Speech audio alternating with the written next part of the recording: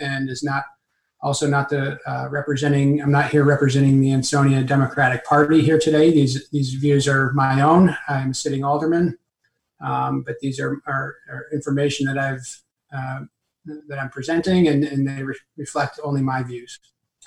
The nature of the discussion today is really just that. It's meant to be an opportunity to have dialogue with residents that might have questions about the proposals that are being put forward during this bonding and budgeting. And, oftentimes there's public hearings and, there's an opportunity for members of the public to present some questions, but those questions may or may not be answered. And there's really not an opportunity for kind of a back and forth dialogue, which I think would be really helpful, especially in matters like this one where it's not necessarily cut and dry. And so there's some gray areas here that need to be considered, and I think it'd just be helpful for residents in general to be able to have that kind of a conversation and discussion with members of their government. So what I'm going to do is I'm going to share my screen now and take everyone through a presentation. I'll stop at certain points and open it up to questions, just kind of as a matter of protocol. If anybody's unfamiliar with Zoom, there's options there where you can raise your hand. So if you're actually joining through the app itself or through the website link, there's a participant screen, and you can raise and lower your hand. It's a good way for me to be able to unmute you without having to unmute everybody on the line. And get a bunch of noise disturbance. If you have any questions and you're sort of able to join by video, you can also sort of raise your hand visually as well, and I'll sort of unmute you. But there's really no, the presentation will be relatively short, and I really want to just have an opportunity for any people to ask questions. And I would also like to say, thank you all for joining. I think if there's one positive to come out of COVID is that there's increased engagement in local government. So if that's sort of one silver lining to this whole thing, I think that's, I'll take that. So with that, bear with me while I share my screen and pull up this presentation, and I'll come back to my video after that.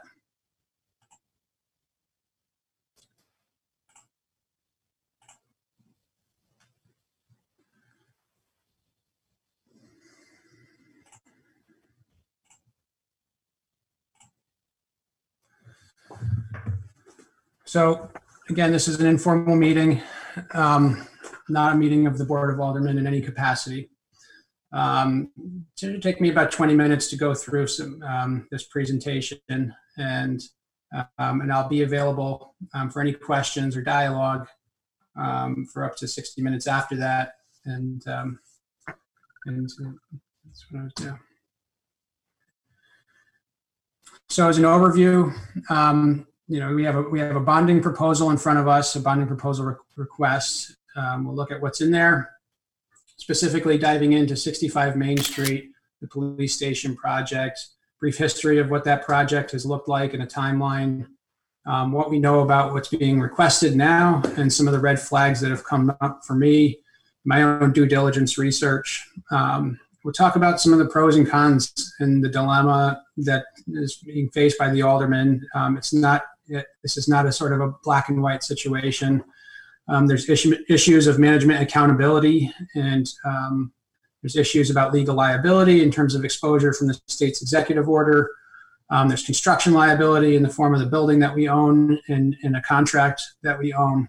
And then there's also, of course, meeting the needs of the police station, or meeting the needs of the police force. All of those things need to be taken into consideration when the Board of Aldermen are looking to approve or recommend or approve or oppose these proposals.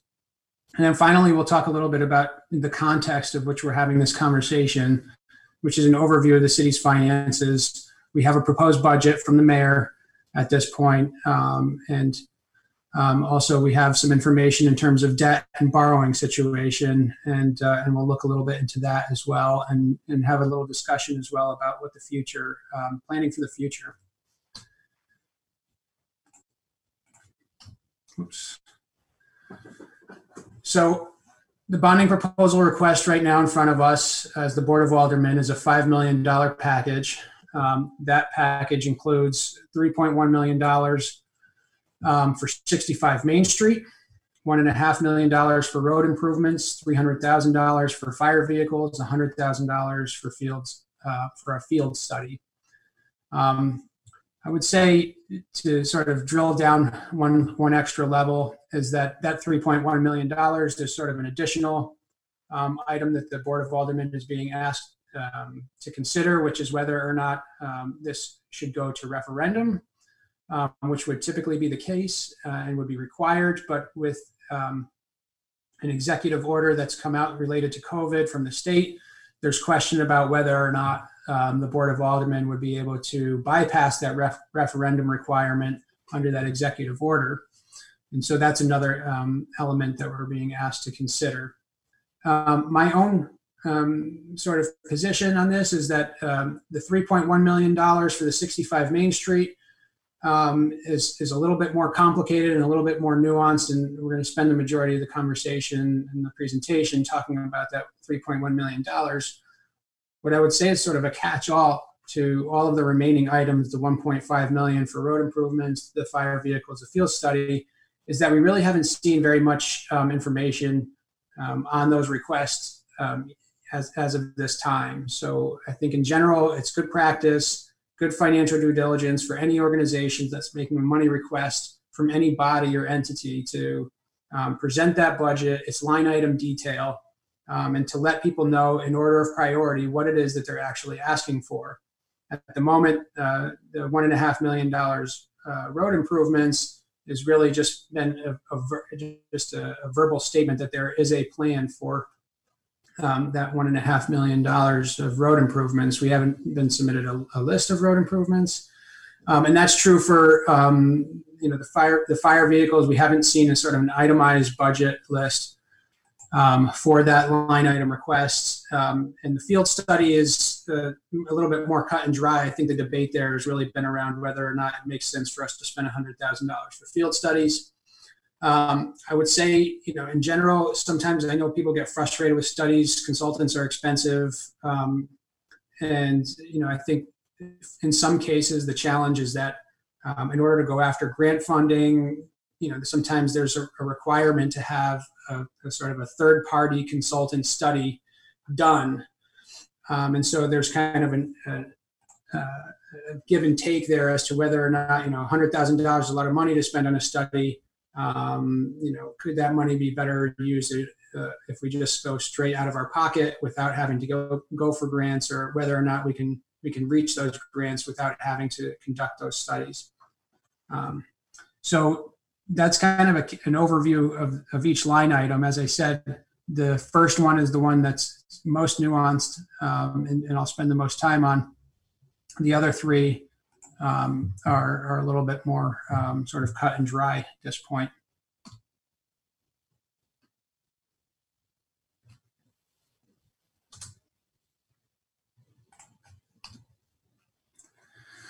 So diving into the history, I think it's important for people to recognize just how long this project has been in the works for. An announcement, Mayor Cassetti took office in 2013, and shortly after that, this was a priority for him in terms of trying to get a new police station. And over the course of the last several years, there's been so many different iterations of the proposals that have been launched. Sort of starting with a new police station, emergency services station that would encompass fire station, potentially alongside the police department, and that was for Olson Drive. So those plans get laid out officially in 2014. The time you could see the kind of dollar amounts that were being discussed were in the $4.5 million range, as far as what the sort of expected costs might be for a new build on Olson Drive. I think, one of the things to sort of call out about this location, there was course, everybody is familiar with the Olson Drive and the Housing Authority property that exists there. Part of the conversation that had existed there was about reducing the number of units that the Housing Authority would have on site, and having that be sort of an opportunity for us to rework this parcel with an emergency services station there. At the time, people had raised concern about this site being that there was potential flood zone risks, and it was flagged very early on that there was flood zone risks here. And I would say this is where one of the sort of first mismanagement sort of junctions happen, is that for years, 2014 until we don't end up changing locations for several years later, and so a lot of money was spent at the time in terms of developing plans, in terms of lost time as far as the needs of the police station. At the time, the city was seeking $10 million in funding for that project, is what was being quoted.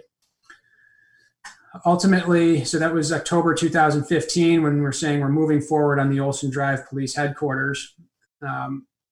November 2016, the public then is asked in the form of a referendum for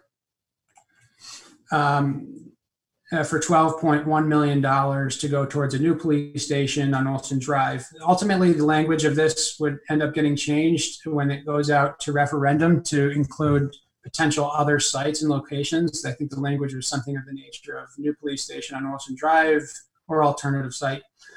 But everything up to that point, and of course the last slide sort of indicated that Olson Drive was really the intended location for this, and we were sort of moving forward.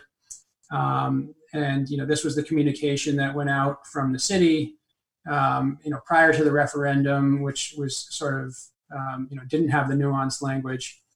And I think that was the intention that everybody had in their mind.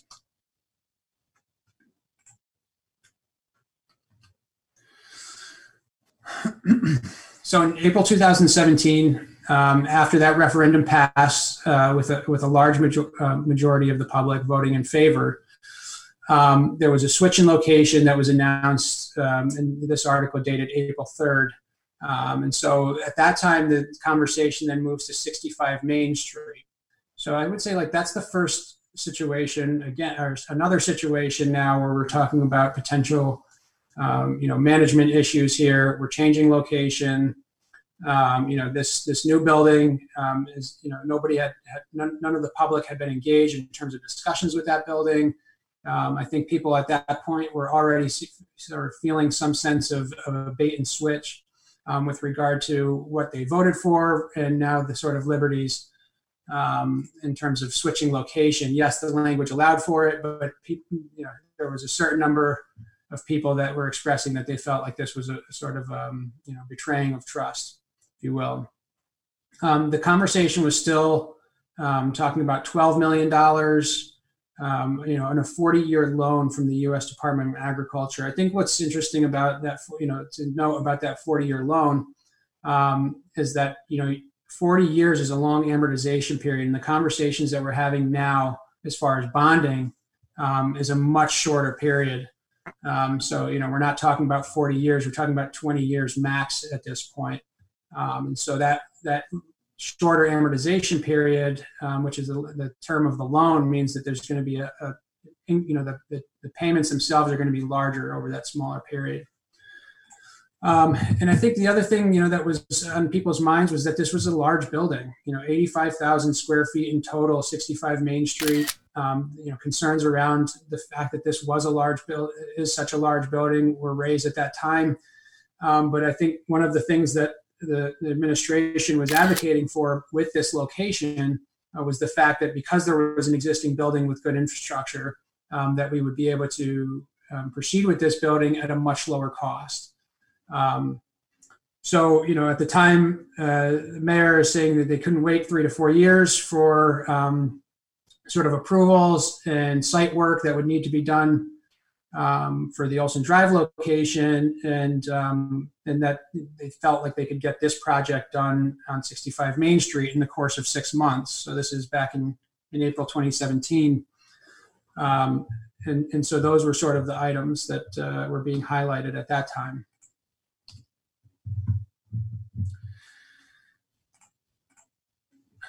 Ultimately, that proposal gets presented in very short order. The first that it was announced was in April.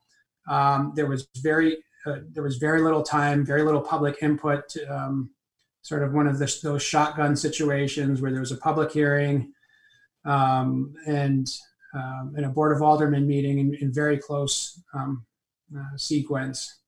So ultimately, the Board of Aldermen approves this new site.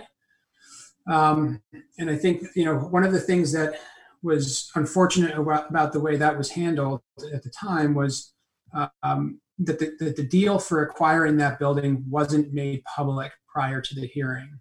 And that was a commitment that was sort of made to the public before that public hearing, was that there was going to be, the details of that agreement would be made to the public before that public hearing, so people knew what they were getting. It's a big variable to say, we're going to purchase this, but we don't know what the price and the terms are. And I think that's something that ultimately comes back and hurts us in the end today. So that brings us to May 10th, 2017. Board of Aldermen approves 65 Main Street as a new location.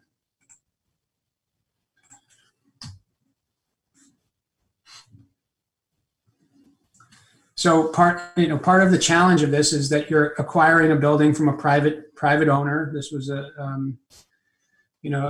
somebody who was paying taxes on the property and owned the property outright. And so we had to negotiate as a city with somebody who had the ability to also say no. And unfortunately, that deal worked very poorly. And we ultimately we didn't come to a set of terms. And everybody, I think, probably remembers the parking lot on Main Street being shut down as a result of that. And, there's sort of a very public dispute between the property owner and the city. So that was after, that happens after the Board of Aldermen approved that site and that location.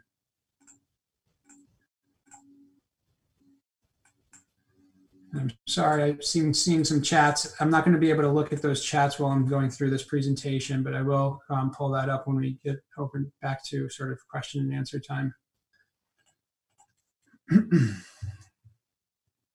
So January 2018, city officials announced that they're going to no longer negotiate with the property owner, and that they're going to work to seize the building by eminent domain.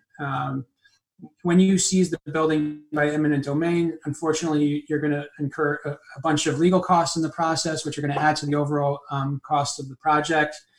But you also need to set aside a certain amount of money in escrow to go towards the purchase to demonstrate good faith. So at the time, when we were in negotiations, we were actually talking about a price of potentially $3 million to acquire that property. It was only when we went to eminent domain that we started talking about a figure of 1.8 million. And so that's where that price sort of remains today.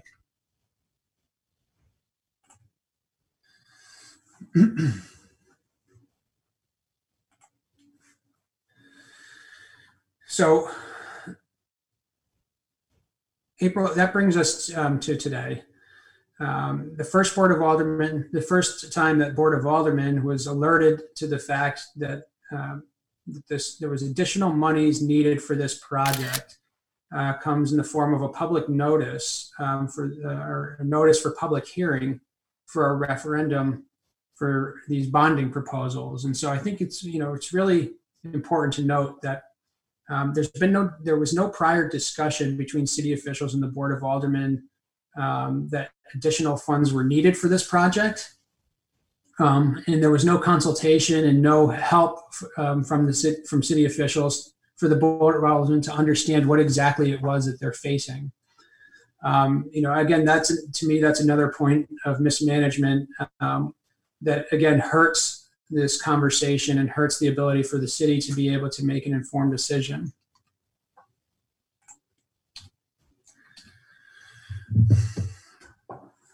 So that's the sort of history of the timeline and what was known to the public. And now I get into some details in terms of what I've come to understand myself. And I want to also say again here that, myself being confronted with this request, I had a lot of questions, and some of the information that I was getting from city officials left me with more questions than answers. And so I figured, if I'm a sitting board of aldermen and I have all of these outstanding questions that I imagine that many members of the public, and what I can see from some of the dialogue, the public dialogue, and from what I've heard from people who have reached out to me individually, is that there's a lot of sort of uncertainty and questions about what exactly is being asked and where exactly we are. So back in August of 2019, the city received their bids for the renovation of 65 Main Street. The Police Building Commission reviewed the lowest bid, which was from Banting Construction, and that bid came in for $11.7 million. That bid was discussed publicly in the Police Building Commission. This is, for those who are not familiar, this is the commission tasked with carrying out the oversight of this project. So they received that bid they received the bid and they reviewed it August 21st. They were the lowest bid, and at that meeting, there was a motion to move forward with a recommendation to the Board of Aldermen to proceed with that bid. I think what's really important, I think has been a source of much confusion for people, is this bid included everything. This bid included everything. So all work that was that's being requested today, I think in some of the last presentations that were made by city officials, it sounded like there was additional requests being made that weren't included in the original scope of work back in August 2019 when Banting bid on this project. And that was my initial understanding when the city officials were coming and asking for more funds. I thought, there must be change order requests. There must be change order requests for additional things. Maybe there was some unforeseen construction that was required here. Maybe there were some like hazardous materials. We heard a lot about reworking of entrances and sort of elevators and access. It's important for everybody to understand that all of that scope of work was included in the original quote from Banting. And so nothing has changed. Nothing has changed from that date of August 2019. So that sort of put some of my questions at the time at ease and raised a whole new set of questions for me. I'll say one caveat here, and this is actually important as well, because the only thing that's not included, that wasn't included in the original scope of work from Banting, was specific telecommunications equipment for the police department. And the reason why that's important is because where we are right now in terms of what's being requested still doesn't include any quote or estimate for some of those specific telecommunications equipment for the police. And so there's additional costs that are going to be required for this project that still aren't even being taken into consideration in terms of what the public is being asked to finance.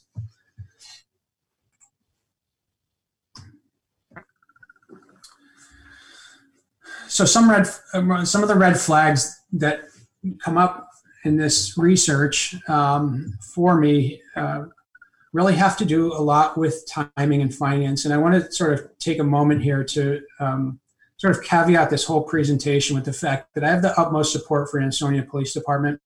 I have the utmost respect for the Police Building Commission. It's no easy task that they're being undertaken by volunteers. It's a lot of work. If this was a private development, there would be a dedicated, full-time, well-paid professional that was carrying out the tasks that they're being asked to carry out.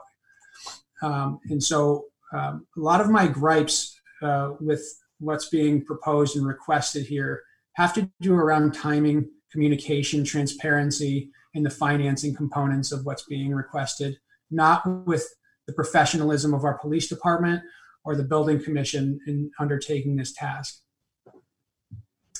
When the city received Banton's low bid of $11.7 million back in August 2019, that's the moment that the city knew that this project was over budget.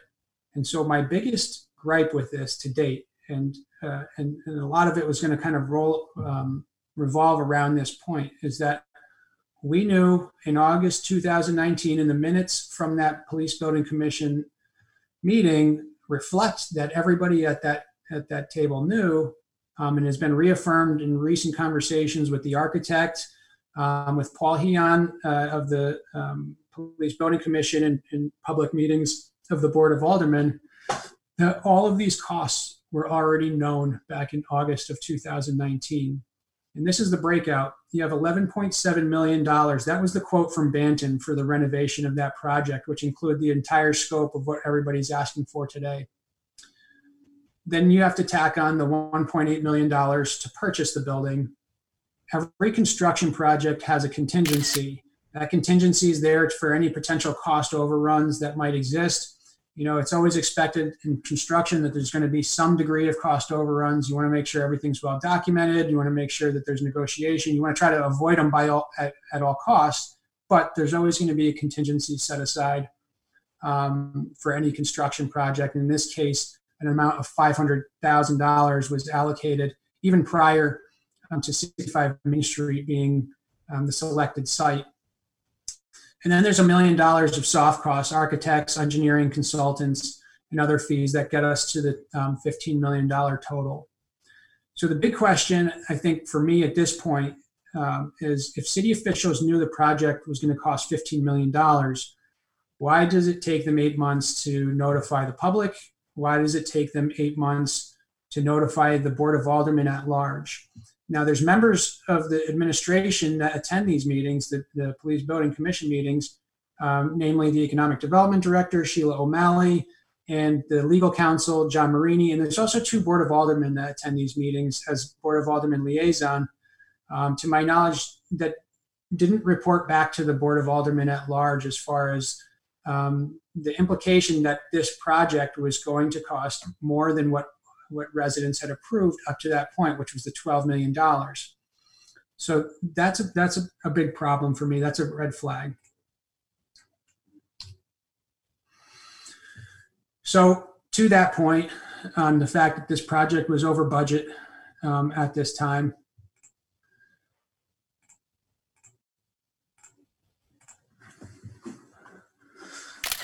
is that there's no new cost. We keep hearing about additional scope to the project. There sort of needs to be new adjustments. It's a big building. We need to finish the floors, all of the floors. We can't have one floor vacant. There are no new costs being proposed here. The city knew the project was over budget in August 2019, and they didn't say anything. Why? So some of the conversations that were happening at that time was, 1, the potential for value engineering. And 2 is that the city officials felt confident that they'd be able to find the additional money. So to kind of dive into those two items there, value engineering, for those who aren't familiar, is like an analysis to look at ways in which there might be some opportunities to either like reduce scope or change construction materials, but ultimately you're trying to reduce construction costs. So that request went out to Banton, and Banton came back with a set of proposals that would reduce the construction cost by about $400,000. So that was in very close proximity to when the original quote came in. 1 month later, that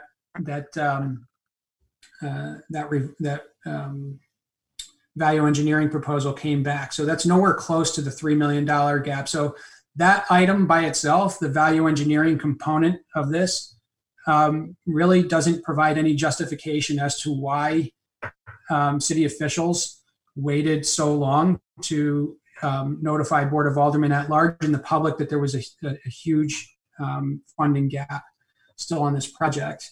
The other thing, and I think this is quite concerning as well, is that there's this sort of mindset that was reflected in the minutes that the city was just going to find the money from somewhere. And so you see these quotes. And by the way, anybody that is interested in the original source data for this, all of these minutes are posted online publicly. And if you have difficulty finding them, you can email me. My email is listed on the city website, and I'd be happy to point you in the right direction. But you have this sort of statement here, that from the Economic Development Director, Sheila O'Malley, saying,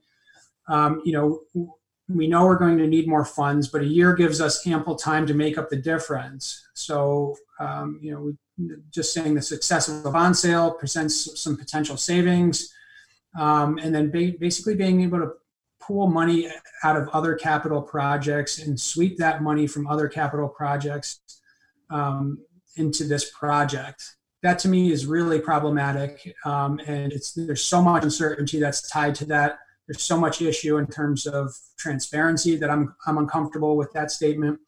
And really, it's not the way that you want to go about budgeting for anything, is to assume that you're going to take it from other line items. And I think, the other thing to call out here is that, a statement from legal counsel, Attorney Marini, sort of saying, do we feel comfortable signing this contract, and that there's, an ability for change orders and the ability to meet any finance gap that might occur. And so to me, that's an an affirmation of the acknowledgement that we've got problems here. We've got financing problems here that really aren't being properly addressed. And the other thing is that, we're essentially committing. The moment we sign that contract with Banton, we already know that through the eminent domain case that we're setting aside $1.8 million. All of the other costs have already been fixed in terms of soft costs and contingencies, and the acquisition costs. So the moment we sign the contract, short of finding other money or value engineering, we're committed to spending that $15 million. And so they made that commitment without residents' approval on the hope that they would find enough construction cost savings or could pull money from other sources. That's a big problem to me. And to me, that's a big breach of trust of the public. And potentially issues of ethics on that point there as well, committing the city to spending this additional funds without coming out back to the city for input. And so that brings me to the point of, is this a false choice? We're being presented at this time as if there's a choice here, as if the residents have a choice, that there's even an option to reduce scope that would allow us to save this money, a potential choice to say that, hey, if you don't approve this, we're not going to have, we're just not going to have a finished floor. And so what I've discovered in this process is really there was never any option. There was never any value engineering option that was presented that would have closed that $3 million finance gap. And so we're sort of talking today as if that option exists, that there's a value engineering option that exists that would close that $3 million finance gap. It doesn't exist. We've never been quoted anything from Banton for that. The only thing we've ever been quoted for was a potential value engineering proposal of $400,000. And just a moment on that, my understanding of that, what was included in that value engineering proposal was things like not upgrading the exterior windows and that was the sort of major component of that potential proposal. Everything else was relatively sort of small items that really didn't make sense for us. And even the exterior windows, I would agree that it doesn't really make sense to sort of take that value engineering proposal. And besides that, it doesn't get us anywhere near to closing the $3 million gap. But, even if you wanted to say, what if we explored that $500,000 value engineering proposal? The reality is that we're so far along now, that option was presented so long ago, that it's not really an option anymore. Eventually we're well into the construction of this project right now. And so, those options go out the window at some point. And I believe we've already crossed that threshold. So to me, this is a false choice that residents are even being presented with, that there is even an option to not proceed with this additional $3 million. It appears that the $15 million has already been committed to. That's a big problem to me. That's a big red flag. That's a big breach of trust.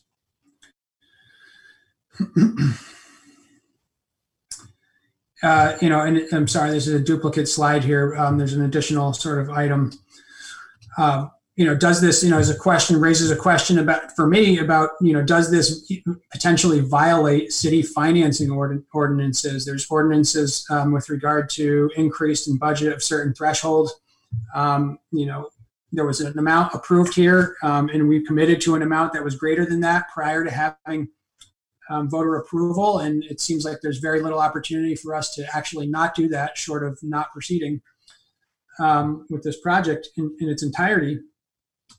To me, that potentially violates some city financing ordinances. Another red flag here for me. When you go back and look at these minutes, which is where a good portion of my understanding of this has come from, there was a revised set of minutes. Now, it's not necessarily uncommon for minutes to be revised or amended. Occasionally, there's a sentence that was sort of phrased wrong, or might have been like a sort of a small error of some sort. And then you would go back and you'd sort of correct the minutes, as it were. In this case, there were large chunks of dialogue that were removed from an amended for a revised set of minutes. To me, and especially when you look at the particular items that were removed, seem like it's really counterproductive in terms of the transparency. And it seems to me like, why was that chosen to be removed? It can't be possible that an entire conversation that was listed out in the first set of minutes was somehow, I can't believe that the secretary would have gotten it that wrong, that entire dialogue, paragraphs of dialogue, were sort of didn't exist.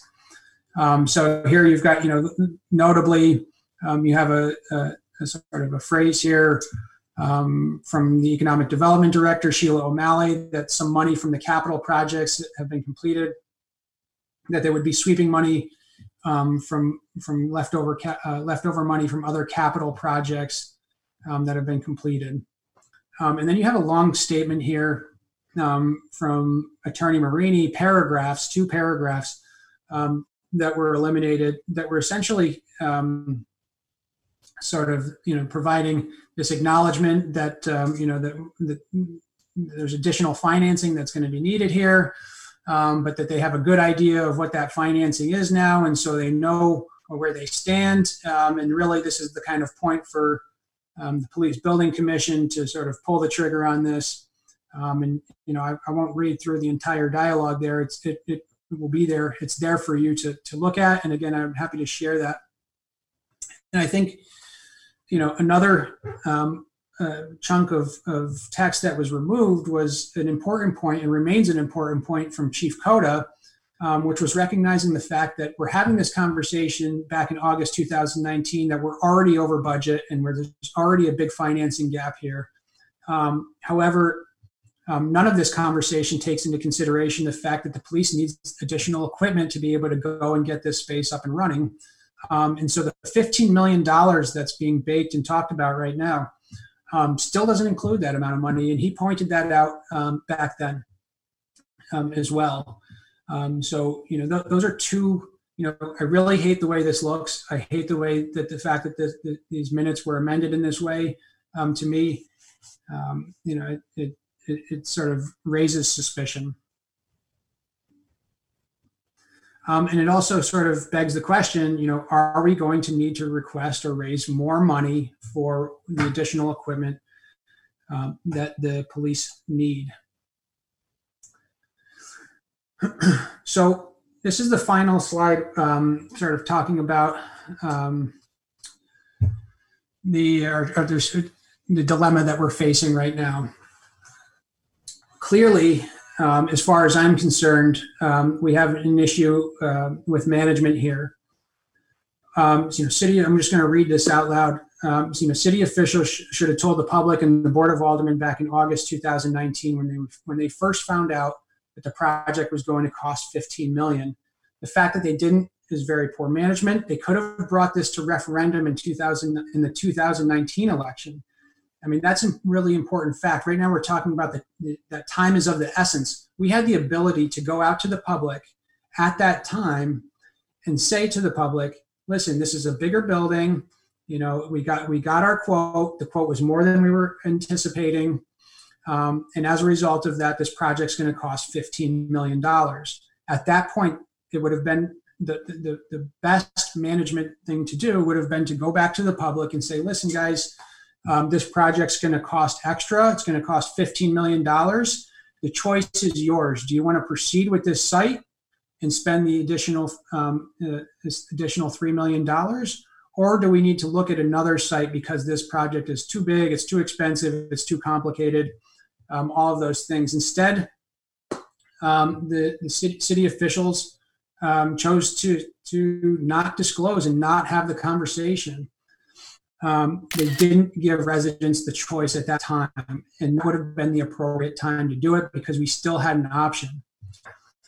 So the challenge for me with this is we need to hold government accountable for the fact that they did this workaround. They chose not to be forthright with the fact that this project was over budget.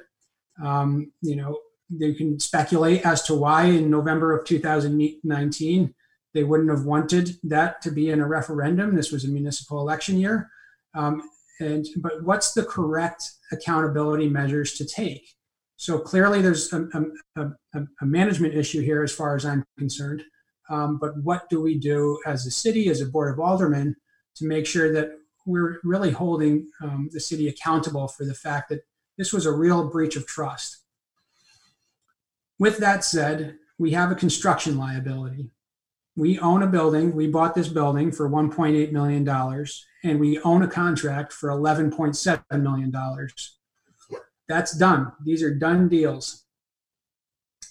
We're well underway with construction. The option of stopping construction temporarily or permanently because it's gone over budget would be a disaster in my mind.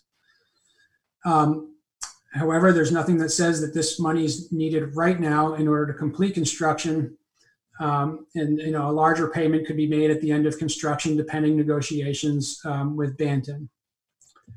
So there's another component, which is the timing risks, the referendum, the executive order. So voters approved a project for a certain price. There's a part of me that says, you bring it to the people. This is democracy. We chose to go out to referendum in the beginning. We need to go out to referendum again to give people that authority, give residents that authority to be able to make that call. However, that brings some degree of timing uncertainty. We can't have a referendum during the course of COVID. It would be irresponsible, which would mean that the potential is there to have a referendum on this question in November, which pushes things out. We don't know what the future might bring. Interest rates could change for better, or they could change for worse. And if we wait until November, if the city votes to bypass a referendum under the current state executive order, this is one of the proposals, is to say the state is giving us the option to not do a referendum, and it's that executive order and whether or not that executive order applies to this circumstance is open to interpretation. There's potential arguments to be made either way. But because of that, anytime anything is open to interpretation, it opens us up to possibilities of lawsuits if somebody makes a determination that our interpretation was wrong, and that we didn't have the authority as the Board of Aldermen or as a city to bypass this referendum because it didn't meet the standards and the requirements as laid out. I would like to also sort of point out, and I apologize, it's a little bit of a political jab, but I really just kind of say this. I'm sure, there are people that'll say, you're doing this, you're so hyper political and so partisan. You just have it out for the mayor or something like this. The reality is, we all need to hold our government accountable, and we all need to our government works better when there's more eyes that are being critical of the managerial decisions that are being made. And hopefully the idea is that in that process, everybody's brought in, and there's an opportunity for everybody to work together and get a better result. This is an article from legal counsel John Maridi. Back then he was an alderman in 2013. And it's just a sort of a sense that history repeats itself. The same things that we're sort of flagging now as issues in terms of what the way this bonding proposal is being presented were the same sort of issues that were being flagged back in 2013. Poor communication with residents. BOA didn't have the chance to meet with city departments to determine the bonding projects. Poor communication between city leaders, right? So it's the same kind of stuff. But unfortunately, we need to move beyond. We need to get better. So at this point, I'm going to pause here. I'm going to stop sharing my screen. I'm going to open up for questions that anybody might have. If you want to raise your hand, I'll unmute you, and you'll have the opportunity to ask a question that's specifically pertaining to the conversation that's been had so far here. So I see Brian Perkins has his hand up. I'm going to unmute you, Brian. Whoops, just a second here.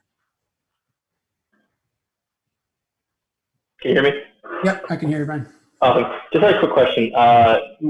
So I think that Alderman Moon can agree with me on this in terms of committing money and unauthorized commitment. It seems the city has went ahead and went forward and did an unauthorized commitment. Now, at the federal level, we're talking about this Department of State, Department of Defense.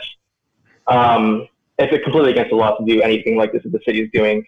This can include issues where the person might be financially liable who did the commitment, down to legal action. And if any contractors that work on an unauthorized commitment, they're not entitled to that money until it's ratified.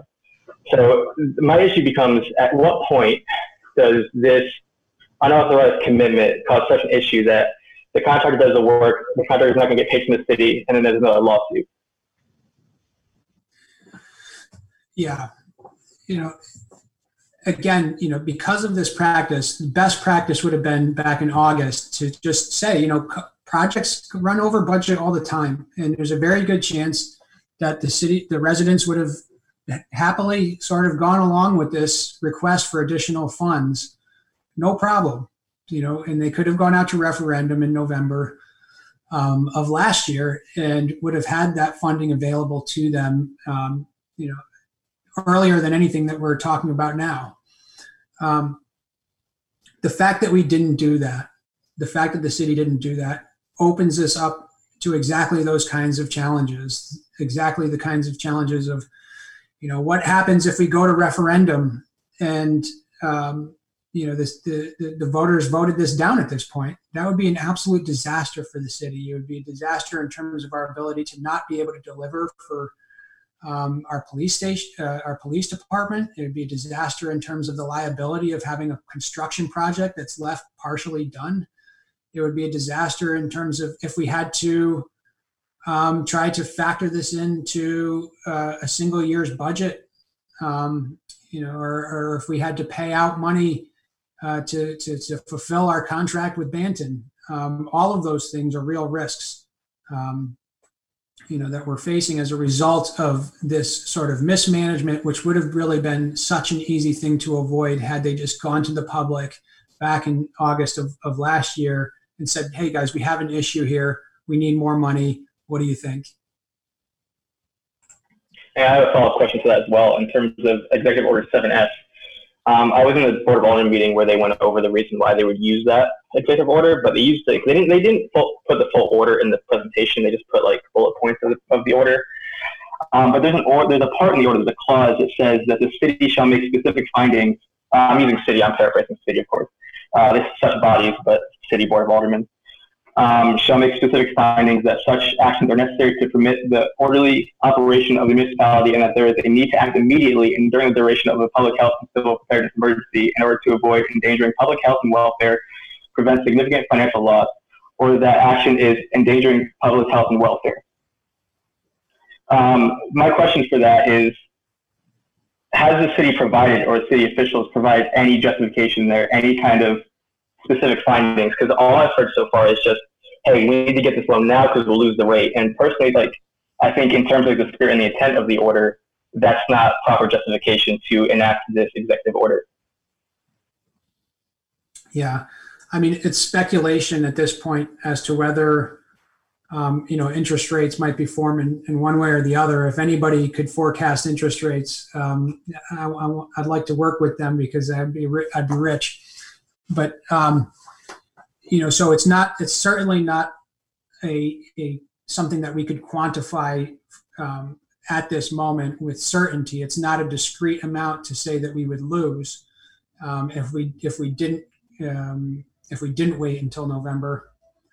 I'm sorry, if we did wait until November. The specifics, and this is the problem. I'm not an attorney, and there's enough gray space, I believe, with the way that this executive order is written, that there could be sort of a dispute legally about whether or not this was appropriately applied here.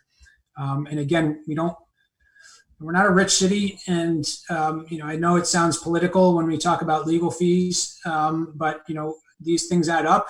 And when we're sitting and having budgeting conversations right now about whether or not we can afford to give an extra $2,000 to the Boys and Girls Club, all of a sudden a $20,000, $30,000, $40,000 potential lawsuit really starts to matter. And so. I don't know if that answers the question, but I think that's really the best I could answer it. Valley Indy, is that Eugene?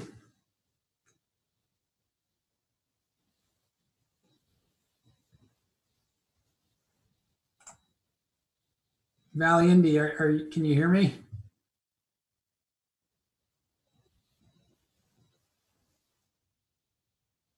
I can hear you.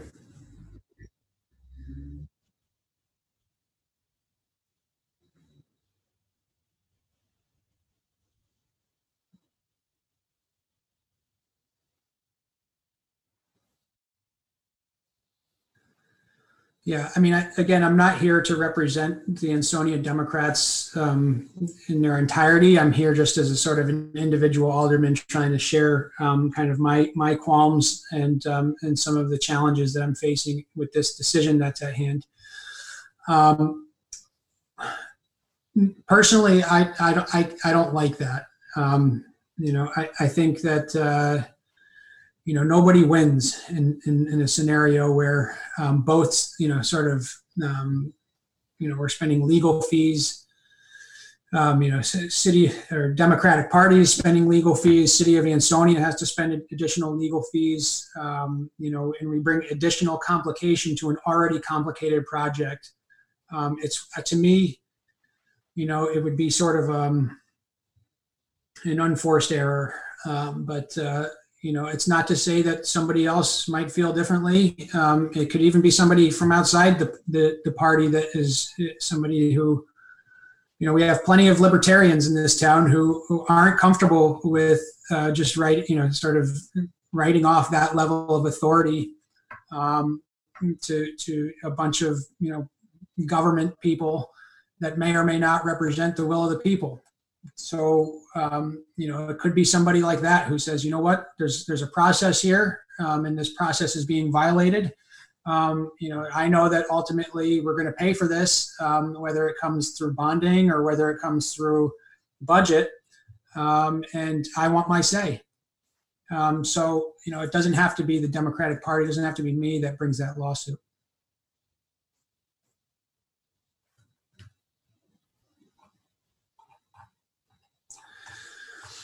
Are there any other questions? I see not everybody's on video. If you don't know how to raise your hand, you can raise your hand visually and I'll unmute you. Otherwise, I'll sort of leave it open for a little bit longer here. And I've got a few more slides to talk about sort of city finances more directly. If anybody wants me to go back and clarify a certain slide or sort of validate a certain fact or piece of information, I'm happy to do that as well. And I can see you in the chat. I'm watching in the chat right now as well. So if there's anything there, I'd be happy to. Okay, Leslie. Hey, so I have two questions. My first one, can you hear me? Yes. My first one is, was there like an actual discussion, in-depth discussion about the financial impact of borrowing the $3 million now, like with through the resolution, and not taking it? I know there was a $600,000 figure thrown, but what was the other, how about the other analysis? Like if we don't take it long term, what's going to happen? And I mean in dollars, like what would be the dollars, like compare.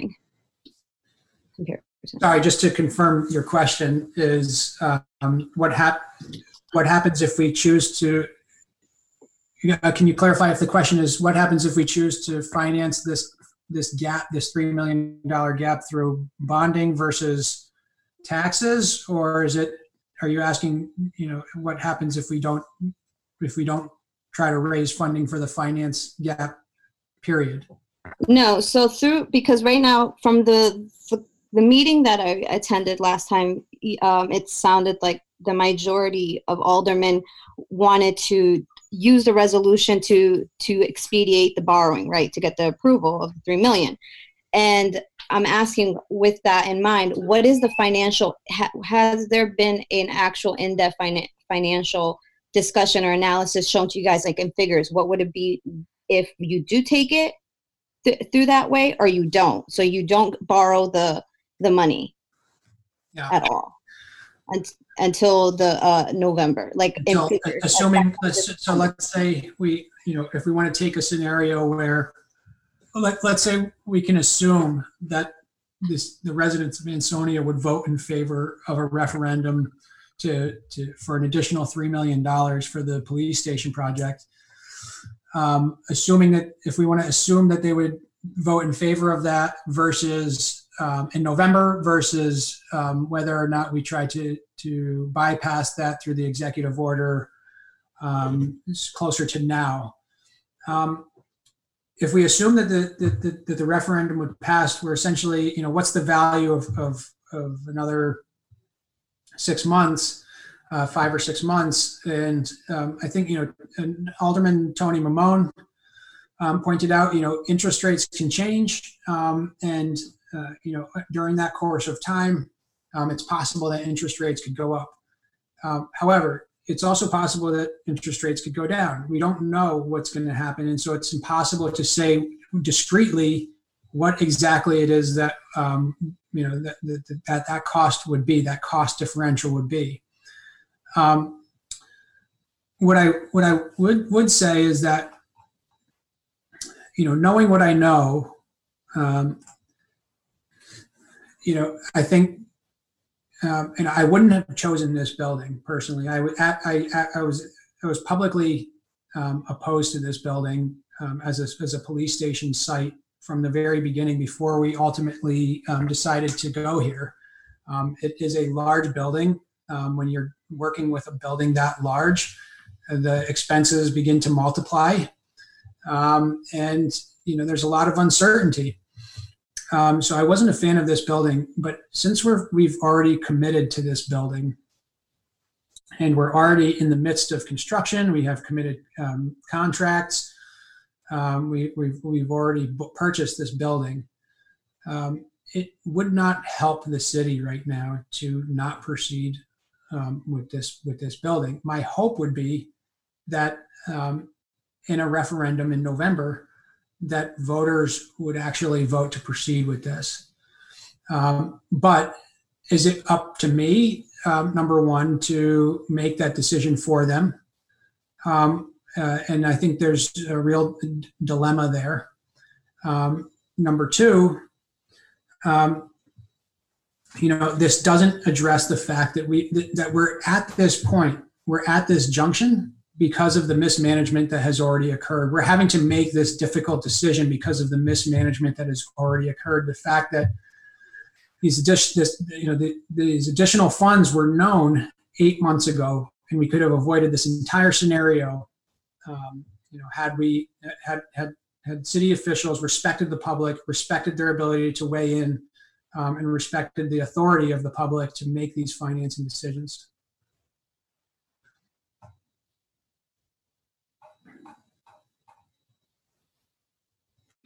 So for my follow-up question to yours is, was it in the comparison that you guys did in that financial note, did you guys even look at how much if we would have taken the loan, or if we would have borrowed in August, what would have been the interest rate there, and what was the financial impact because of us not taking it at that point? In August of 2019? Mm-hmm. Since we're just looking now at just like what it would be if we possibly missed out in November, was there even a discussion of how much we missed at that point to get like a better picture? No, I don't. I think the only thing that was shared in the bonding presentation that was given by the city previously was a sort of a time history of interest rates. The only thing I would say is that the one flaw with that slide that was presented, and I can was that it was for AAA 10-year bonds, which we are not AAA, and this is not a 10-year bonding that we're. Actually, I'm not. Some of the bonding is I believe 20-year bonding, and some of it is 10-year bonding, but we're not AAA. So, but anyway, there was no analysis about whether or not if we bonded, last year versus now. Gotcha. And then my last question is like, from what specific findings was presented, or have you guys been given in general to justify, to meet the burden of proof in the executive order? I think that's the only sort of potential item that could be a qualifier, is to say that there might be a potential cost if interest rates change. I think that's my understanding of the executive order requirements, is that there needs to be a presentation of financial hardship.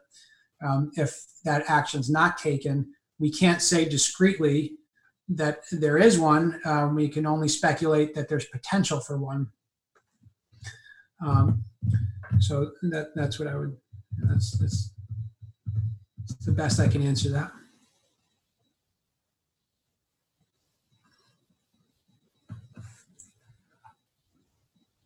Okay. I don't see any other hands up.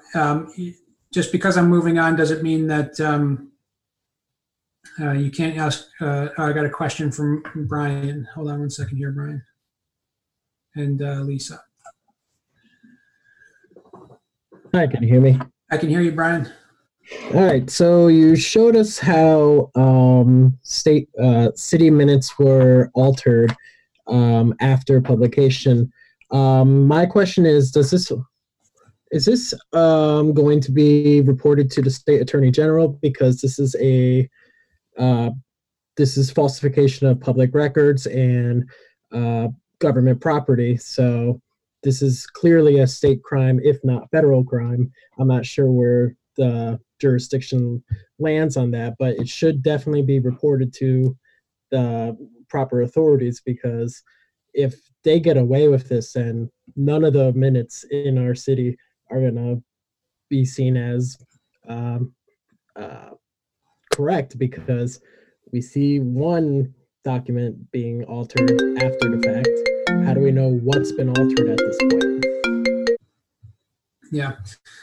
It all goes back, trust is such a valuable commodity. It's hard to sort of put a value on trust, and everything becomes much more complicated when trust goes out the window. And I think the biggest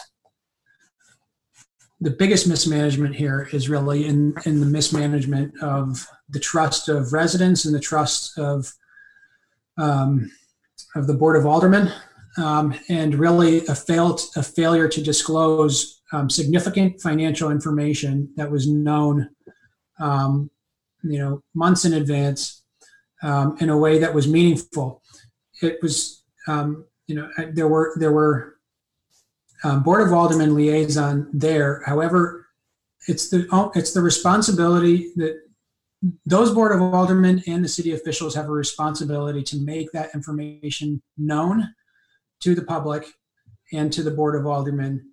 And my conversations with other Board of Aldermen so far is that nobody knew this was coming. The first time anybody knew that we were, as far as Board of Aldermen concerned, we're talking about a $15 million budget, was in April when we read that the notice of the public hearing in the newspaper. I can't comment on from a legal perspective as to whether or not this violates the law in terms of their amended minutes. As I said before, it's not uncommon to request amended minutes. Board of Aldermen would have to actually approve or the board, the commission that was holding the meeting would have to approve those amended minutes. And it's also worth noting that both sets of minutes are actually still public and online, which is why I was able to do the due diligence and see what was changed. It's a good point, Brian, that, it's possible that, to what extent those minutes are allowed to be amended. How much sort of liberty or license is there to amend minutes to eliminate entire paragraphs of that nature? I don't think that's sort of usually the intention of, the ability for committees to revise minutes in that manner. So I think, it's a good point. It's something that I will sort of investigate further. It's something that I take very seriously. So Lisa, get your hand up. Hi, Tarek. How you doing? Hi, Lisa. Just really one question. It's the $3.1 million question. So if the bids are identical, what's the $3.1 million for? If nothing has changed, if we didn't have any change orders, we didn't have any additions to it, what's the $3.1 million for? Yeah. I mean, that's what I don't get. We don't really still have an explanation, right? Or am I missing something? So there's two things to note here. One is that I think everybody can see my screen here again. So this is the accounting of how you get to $15 million. 11.7 was just the figure for the construction. It was just for renovation. It doesn't include the $1.8 million purchase, which we all know about and is well documented publicly. The only other costs here that are worth sort of looking into, and I will say that to the extent that I've had questions for the Police Building Commission, those questions have been answered verbally, but I haven't had a full breakout. A $500,000 contingency is a reasonable contingency to have on a project like this. Absolutely, but wasn't that in the 11.7? Don't they usually? No. So the contingency is an addition on top of the. So you get your bid, and then you as a developer owner would make the determination as to how much contingency you want to hold on the project. It's up to you. I mean, you could hold zero contingency if you wanted to. And that's, sort of something to consider in terms of the cash flow needs of the city and what sort of urgent and priority and what's not, and sort of like what's drop dead needed at any given moment. That contingency is really there as a buffer. Okay. And so, but there's still a big chunk of $1 million in soft costs. But Which, again, those weren't included when we first talked about this? I mean, no, they were included. I think that's, I think that's what's, I think that's what's so confusing for people, is that there's this is being presented in a way to say, there's these additional $1 million soft costs that have just come up, as if they've come up last month or 2 months ago, when the reality is, again, architects charge their fees as a basis of the cost of construction many times. Engineers, it's going to be based upon the scope of construction. Consultants, it's all going to be there. It's all going to be in some way tied to the cost and the size of the project. And so all of those would have been known and would have been identified and specified. And I've had confirmation that those costs were known and specified and identified back in August of 2019.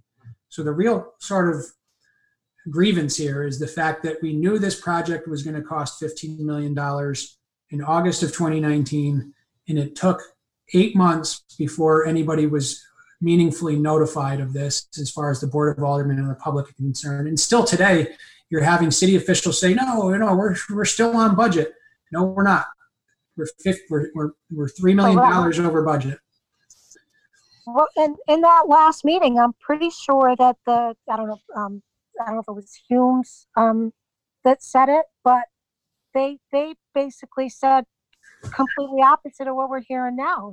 He said, well, if you want to finish without furniture and telecommunications and the cost of the move from, Elm Street over to Main Street, but that's not true, right? Well, it's certainly not $3 million true. What we know right now, and this is another conversation that's going to have to be had by the Board of Aldermen and sort of at greater length, is what are we talking about in terms of the only thing that wasn't included in the scope of construction, which we still need to go out and nail down a price for, is the telecommunications equipment for the police department coming in. We don't know what that is. It's going to be a couple $100,000. It's going to be $500,000. We don't know. But we know it's going to exceed what's being asked of us right now in terms of the $15 million, unless that's going to come out of contingency, and assuming, and then you're eroding the buffer of your contingency. So, there's a big unknown here, but I just want to make sure, like, everybody understands, nothing has changed in terms of scope. There's still additional detail that I'd like to see. I haven't seen the architect's contract. I haven't seen the engineering or consultant's contract. My expectation is that would be available to the public. It's annoying that it's not been sort of just put out there in the conversations that have happened already. A request was made for a full sources and uses of funds for this project, both looking backwards to date and also projecting out going forward to know where do we expect that we're going to settle out here. And what we got back from Economic Development Director Sheila O'Malley, who's one of the principal sort of managers on this project, was an incomplete uses of funds dating to December 2019. So there's still definitely information that's not being sort of put forward right now that has been requested, and there's still additional requests to be made. All right, so who is the person responsible for keeping and reporting on the budget of this project? I don't know if it's been specified. I would think that that's the role of the aldermen that were the liaison and present for that meeting in August to report back. Well, I'm talking about keeping the project, they keep saying we're on budget. I heard excuses about soft costs. I heard excuses about a third entrance, which was already in the plan. I mean, I heard so many different stories from that last meeting that I just don't know what to believe anymore. Yeah, and so that's the thing, is that there's these conversations that are happening that's making it sound like we have to, that these are new discoveries. All of that with regard to the tower entrances, with regard to the elevators, with regard to All of these big ticket items that are being described now were always in scope. They're still in scope. And we never received any proposal from Banton that would look at removing those items from the scope. So we don't even know what those would bring and whether that would be able to close that $3 million gap. And at this point, that option is definitely not on the table at all. We're already well beyond that point. So what happens now? I mean, I know that we're going to have to see how this all plays out, but who's accountable for the taxpayers' dollars at this point as far as City Hall is concerned? Because you guys as aldermen, you don't necessarily know what's going on in that building all the time. I would think somebody from City Hall, from the administration, should have their finger on this constantly, correct? Yeah, I mean, that's what you'd want to see, if you want to feel confident and comfortable. I mean, I sit on many boards and commissions. I sit on housing association boards. I sit on condo boards. And the level of scrutiny and due diligence that's carried out in these boards with a much smaller budget is to a greater extent than what we're seeing right now from city officials on these major issues of either the bonding or the budgeting. And it's disheartening for sure. And it puts us, the aldermen, in a very uncomfortable position to say, really, there's a sort of a price to be paid for the mismanagement that's happening here. I really, I don't want that price to be paid by the public. And that's the dilemma that we face right now, is that there's mismanagement that's come out of City Hall. There's a total lack of communication and a total failure on their part to work together with the Board of Aldermen on this. And yet, we're somewhat limited in terms of our ability. We certainly don't want to be in a position where the police are compromised in their ability to get into a new location. And we don't want to be in a position where, residents are faced with a $3 million additional line item on their 2020-2021 budget. And so I just wonder who the paid employee is that is supposed to be following all of this. Not the elected officials, but the people that we pay in City Hall. I'm just, I'm not looking to place blame, so to speak. I'm just looking so this doesn't happen again. Like, yeah. Where did it go wrong? And I think that's the, that's really the ultimate goal here. We're not here in a sense,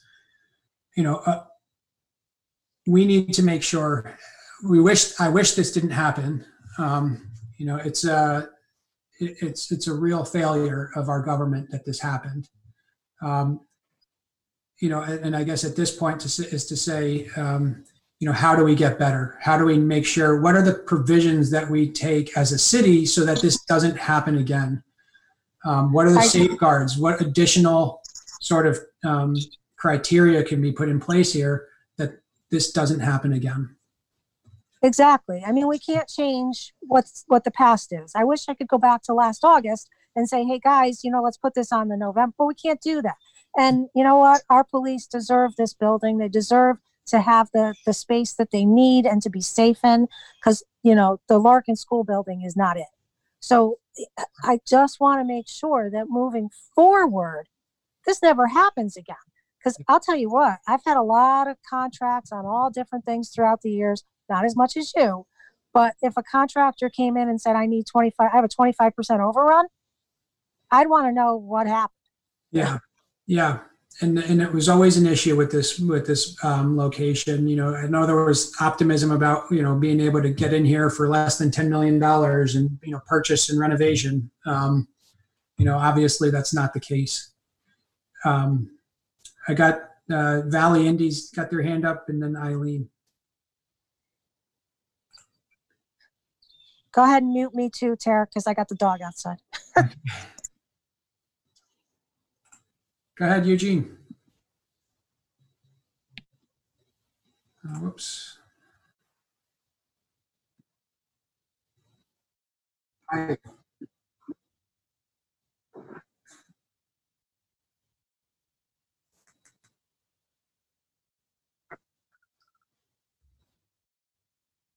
No,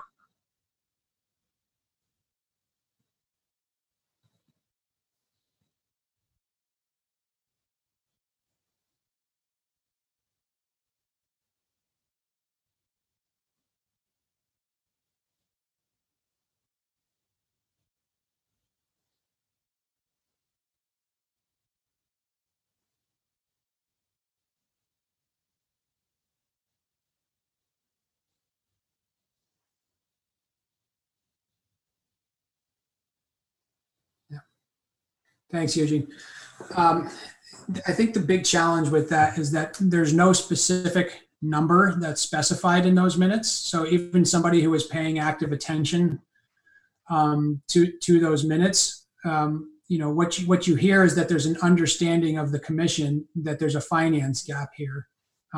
The scale of that, is it $50,000? Is it $100,000? Is it $3 million? You don't see that in those minutes. So unless you were attending that meeting in person, or unless you're following up individually, you don't have any sense of the magnitude of what is being discussed here. And I think, if the city was coming to us and saying, look, guys, we're $50,000 over, no problem. That's not even a consideration. We're talking about $3 million, 25%. That should have been highlighted in a very public way. I mean, to not very clearly say that. I mean, that's a big number, and that's a tough thing to have to come back to the public and say, listen, it's going to cost 25% more than you approved, especially in election year.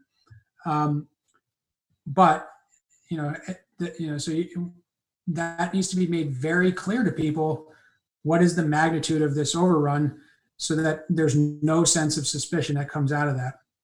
It's public minutes, but it certainly wasn't described in terms of the magnitude of what was what the finance gap was.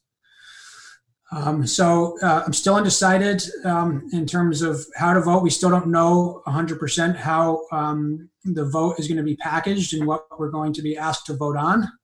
And so it's not, we'll still, to be determined as whether or not I'm able to support whatever is asked to be voted on. I'm going to have to sort of do some praying on this one.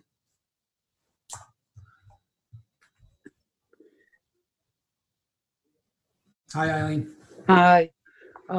First off, I know this first of all, thank you for having this. This might be a moot point, but do you know how many bids came in on this project? I don't. I know there were several. Okay. But I know that Banton was the lowest bidder. Okay, but now the change in the project cost, does that impact other bids that were submitted? Right. So if this was a situation where we were coming back and there was, let's say, a change in scope that resulted in $3 million additional funds needed, the right thing to do at that point, if that happens, whenever that happens, if it happens early on, let's say you say, you know what, we want to add in some additional scope, you'd go back out to those bidders at that time with that additional scope. The thing is, Banton bid on the same scope that everybody else bid on, and that scope hasn't changed to date. It hasn't changed. I think, so. I just find it unusual that a contingency was not included with the bidders. I've done plenty of projects, as you have in the past, and usually a bidder would include a contingency. Yeah. And you're adding a $500,000 contingency as part of the bonding money. Yes. So it just seems strange to me. I was just curious on that, but yeah, you're right. They're all bidding on the same thing. I have another question. Sure. Is there any kind of guarantee that a request for further money on this project is not going to happen? Yeah. No. The short answer is no. I mean, ultimately, it can come just the way this one has come. A request for additional funds. So we're still not necessarily. We haven't encountered. We're very lucky, knock on wood, to date that the only change orders that have existed to date are in the magnitude of about $40,000. So very small in the context of a project of this size. It's normally you would see cost overruns of a greater magnitude than that, and that's still possible to happen. We're sort of being addressed with one known set of increased budget for this project that was known 8 months ago, and there could still be additional sort of overruns that aren't foreseen yet. Okay, and just one last thing, and again, thank you. Just given my personal opinion, which doesn't mean much to some people, I really think you should leave it up to the taxpayers to go to a referendum and vote on this. It's their voice that you're putting aside by just taking it on as the alderman to just say, let's do this. Let people vote. This is what we're here for, and this is what we pay for. Yeah. So again, thank you very much, and thanks for this opportunity. Thanks, Eileen. I appreciate it. Okay. Tony, are you raising your hand? Hold on, let me unmute you here. Chuck, how are you? Can you hear me? I can hear you, Tony. Thanks. Okay. You can hear me okay? Yep. You're coming in broken up now, Tony. Okay. First of all, I'd like to thank you for your time putting this together. I'm sorry. All the kids are online. It's probably jamming up. Can you hear me okay? It's coming through broken up, Tony. If you want, you could put it in the text and I'll answer it. All right. Brian's got his hand up. I'm going to continue with just a few more slides that kind of put this in a little bit of perspective as well, as far as sort of where we are in terms of budgeting, debt, and finances. I think these things, it's worth considering these big items like this, not in isolation, but in the context of what our city's budget is and what we face more holistically. So I'm going to go back to share screen here. Brian, I'll come back to you at the end, and anybody else's question at the end there.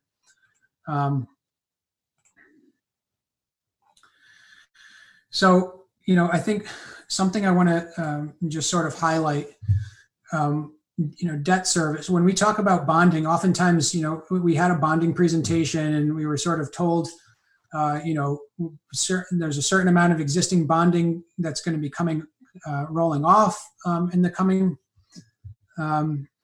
years, and that the new bonding would be displaced by the bonding that's rolling off.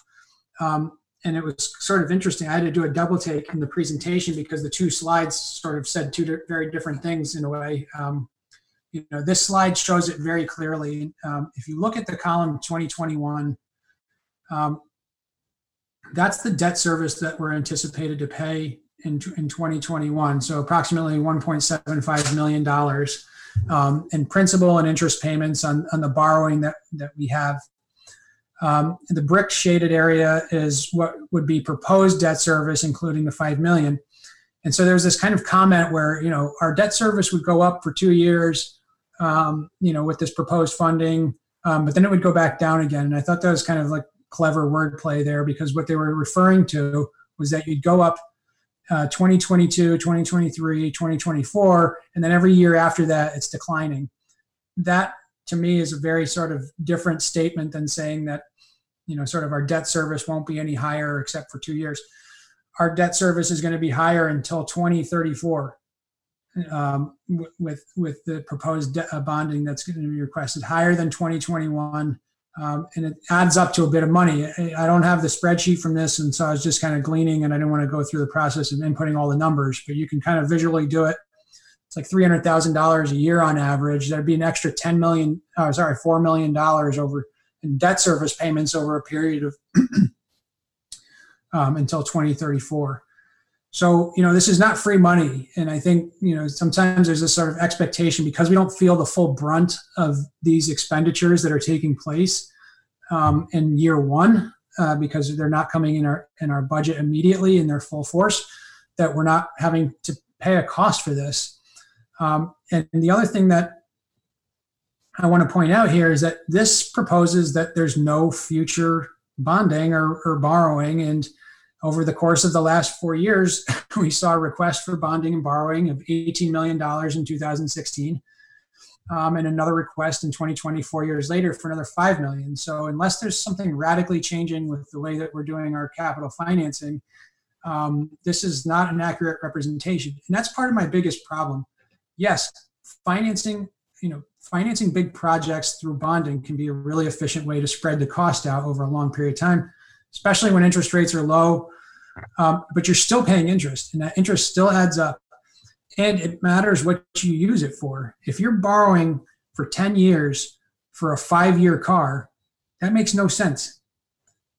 Why would you do that? You wouldn't, if you went to go to finance your car, your own personal vehicle for 10 years, and it's a 5-year car, you're going to be still making debt payments on that car when you're buying your second car.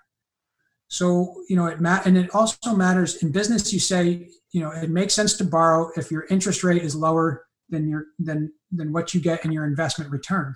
So where's that money going? And the money that's going for certain bonding projects comes at the expense of borrowing capacity for other projects that might better generate economic development. And so it doesn't, there's no such thing as free money. And these are some of the things that people should be considering. We are going to pay for this. Somebody asked a question, are taxes going to go up? This shows right here that our costs, our expenses, our debt service expenses are going to be up and elevated for a period until 2034, assuming that we don't go out to bond for anything else, which is a very unrealistic assumption. I'll talk a minute about fund balance. It's a hot topic. Everybody talks about fund balance. Why? And, the sort of typical lines here are, that the people complain about the depletion of the fund balance, and then the city officials come back and say, our fund balance is still better than everybody else around us. And both of those are true.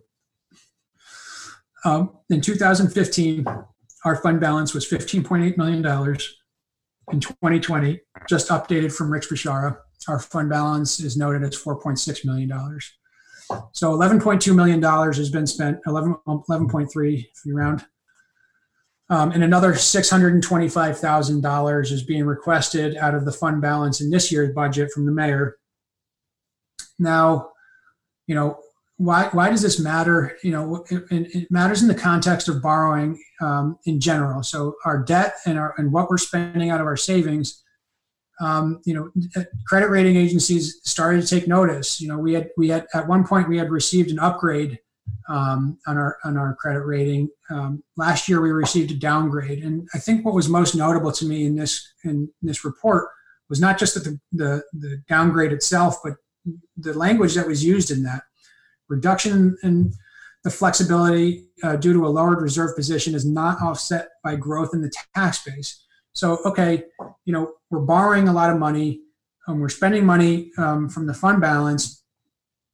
Where's that money going? Is it being used to generate economic development, sufficient economic development to merit that level of spending from the savings, from the bonding? And the opinion of the rating agencies in this report was that it wasn't.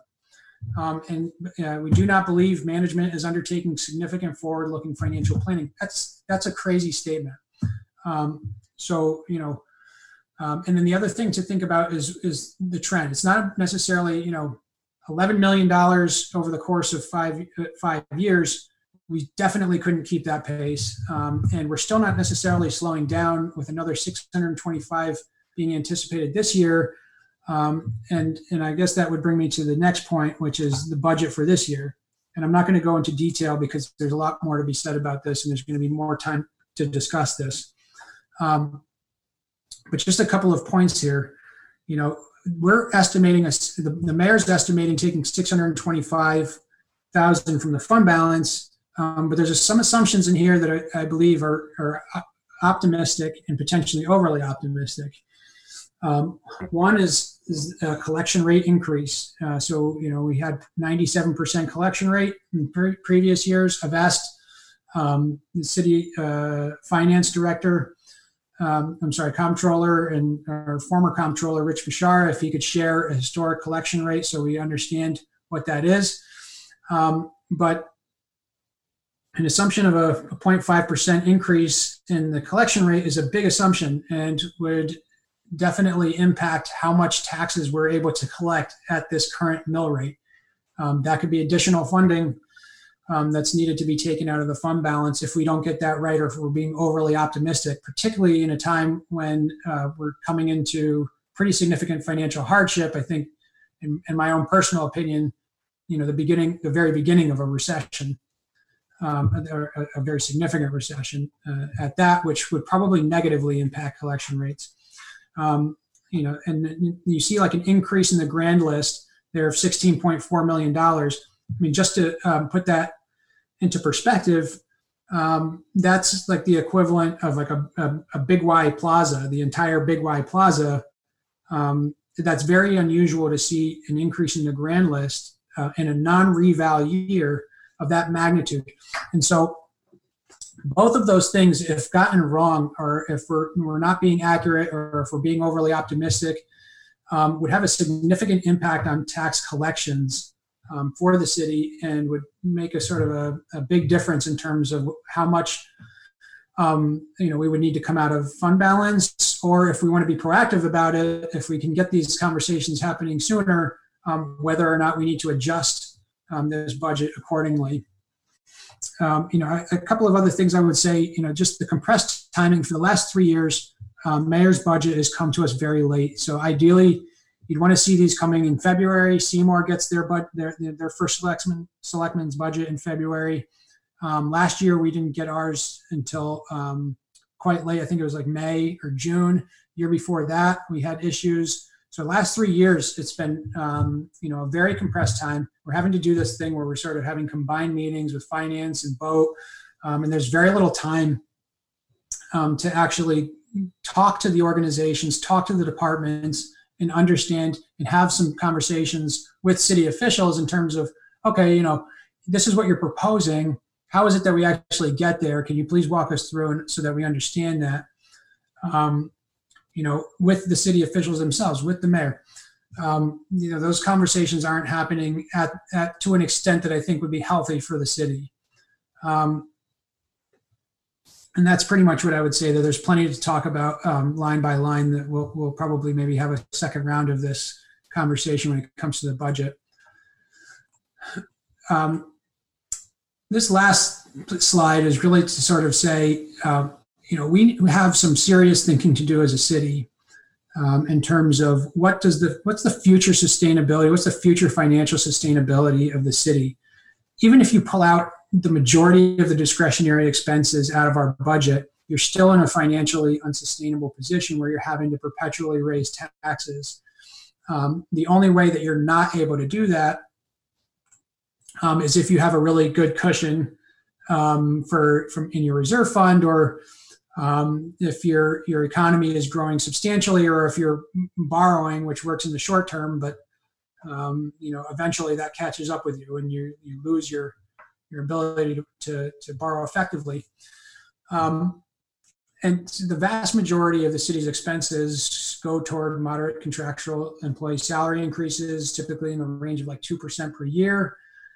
For the largest pool of the city's labor, and exponentially increasing medical insurance premium costs. These are big costs that every city is confronted with, and so the real variable is how fast is your local economy growing? Is it growing fast enough to meet these these increased sort of non-discretionary expenses? The dynamic at the moment is unsustainable, and so when I look back at this current administration and what they've done financially, to me, it sort of tells a certain story. It says that this was there's a Hail Mary pass here to say, we've got a reserve fund that's, potentially overfunded, if you want to use such a term, when they come in. So they sort of come in and they want to borrow. They sort of up from 2013 until now, there's been requests for $22 million in bonding. And then from 2015, $11.2 million spent from the reserve fund. The Hail Mary pass was to say, can we utilize these to try to get this economy growing sufficiently? And the question is, did it work? And I think, when we look at our grand list and when we look at where the growth in our grand list is coming from, mostly in the form of reevaluation in residences, not necessarily in new development or new property. That's, I think, the real challenge for the city, and where we need to be spending, instead of spending time, I'm spending a lot of time here right now talking about this sort of mismanagement of the police station. It has to be done because, we need to make sure that we're not being frivolous with city spending, and that we hold management accountable. But instead of spending that time on this, if we're making better decisions in the management of these sort of this basic infrastructure, we'd be in a better position to be talking more creatively about how we get the economy going in a way that's going to allow some degree of long-term sustainability, in a manner that's going to sort of give taxpayers some long-term sustained relief that doesn't come in the form of depletion of fund balance or sort of short-sighted borrowing, and this kind of thing. So, a question to all of you is, to get engaged in the political process, to, raise your hand to sit on the Economic Development Commission, to be a part of it, even if you're not invited to be a committee member. Show up, share your ideas, and get this thing going, because we need to do more. So that's the end of my presentation. I'm going to stop sharing my screen again and open it up once more for questions.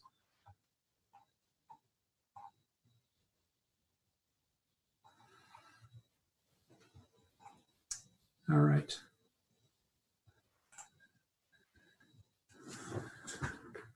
Can you hear me? Hey, Brian. Hey, just to follow up on Eugene's question here, he raised a good question, how you'd be voting on Tuesday. My question is, in terms of the executive order, does the board even have the authority to vote on this on Tuesday?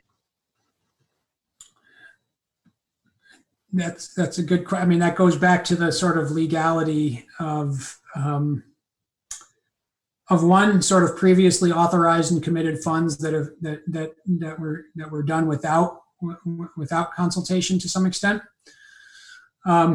And two is, again, what are we voting on? Are we voting on a proposal to bypass the referendum? I still don't have a clear communication as to whether or not that's the way this will be packaged to the Board of Aldermen when we're asked to vote on it. Are we going to piece it out? Are we going to ask, is the proposal going to come in the form of, do we approve, does the Board of Aldermen approve all, or are we going to vote on each one individually? And are we going to be asked to vote to bypass the referendum requirement on the police station specifically? And I don't know the answer to any of those questions. Thank you. And also, Alderman Spigarolo put his question in the comments. Oh, all right. Thanks, Tony. This together, I'm going to read it out just in case for the record. Thank you for putting this together, from Alderman Spigarolo, 4th Ward Alderman. I think what's extremely important at this point is to take our energy and efforts and find a sensible way to finish this project. As United Board and Administration, we have an abundance of talented people in our ranks to get this done. We can continue a conversation on finding out how we went astray and also implement policies to help guide any future projects. Let's get this done right, a master plan, bond the money, and close the books on this so we can move forward. Okay, so I appreciate the sentiment. I think that sort of echoes, sort of how I ended the presentation. I would love to sort of spend more of our time thinking about how we grow the income side of the balance sheet instead of how are we managing the expenses side of our balance sheet. And I think the way we get there is really by taking a more collaborative and inclusive approach. And we can't just rely on that, right? Because, sometimes political differences flare. It's an election year or something's going on. Trust is sort of broken up. We really need to have much more clear sort of ordinances or requirements as far as, how we proceed on projects of this nature, what kind of authority is granted. Obviously, I really don't think it was the intention when the police building committee was formed that there would be authority within that committee to grant any funds whatsoever. So it's really should be with the Board of Aldermen, and the Board of Aldermen should be making an informed decision, knowing exactly what they're on the hook for when they sign any contract.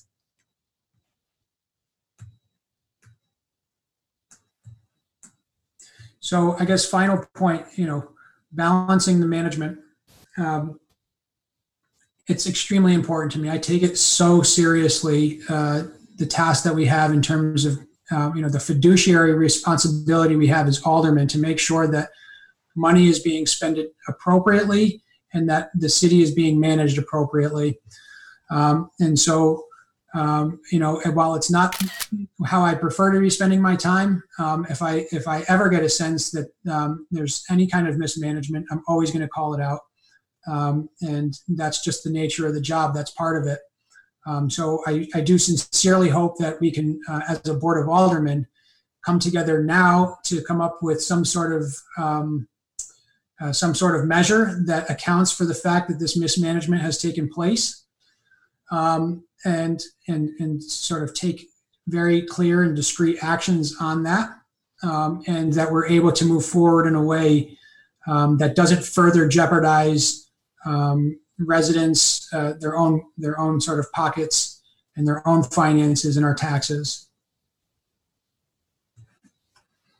Are there any further questions? All right. Well, if anybody would like a copy of the presentation, please feel free to contact me directly. Again, my email is listed on the City of Ansonia's website. And also, if you missed part of this conversation and you want to sort of have a one-on-one, I'm happy to speak with you as well, directly one-on-one, to repeat anything that you might have missed. I thank you all for spending time on your Sunday. I hope I didn't delay your Sunday dinners. Thank you all very much for taking the time, and look forward to seeing you all soon, probably on the next Zoom call. All right. Take care, everybody. Have a good evening.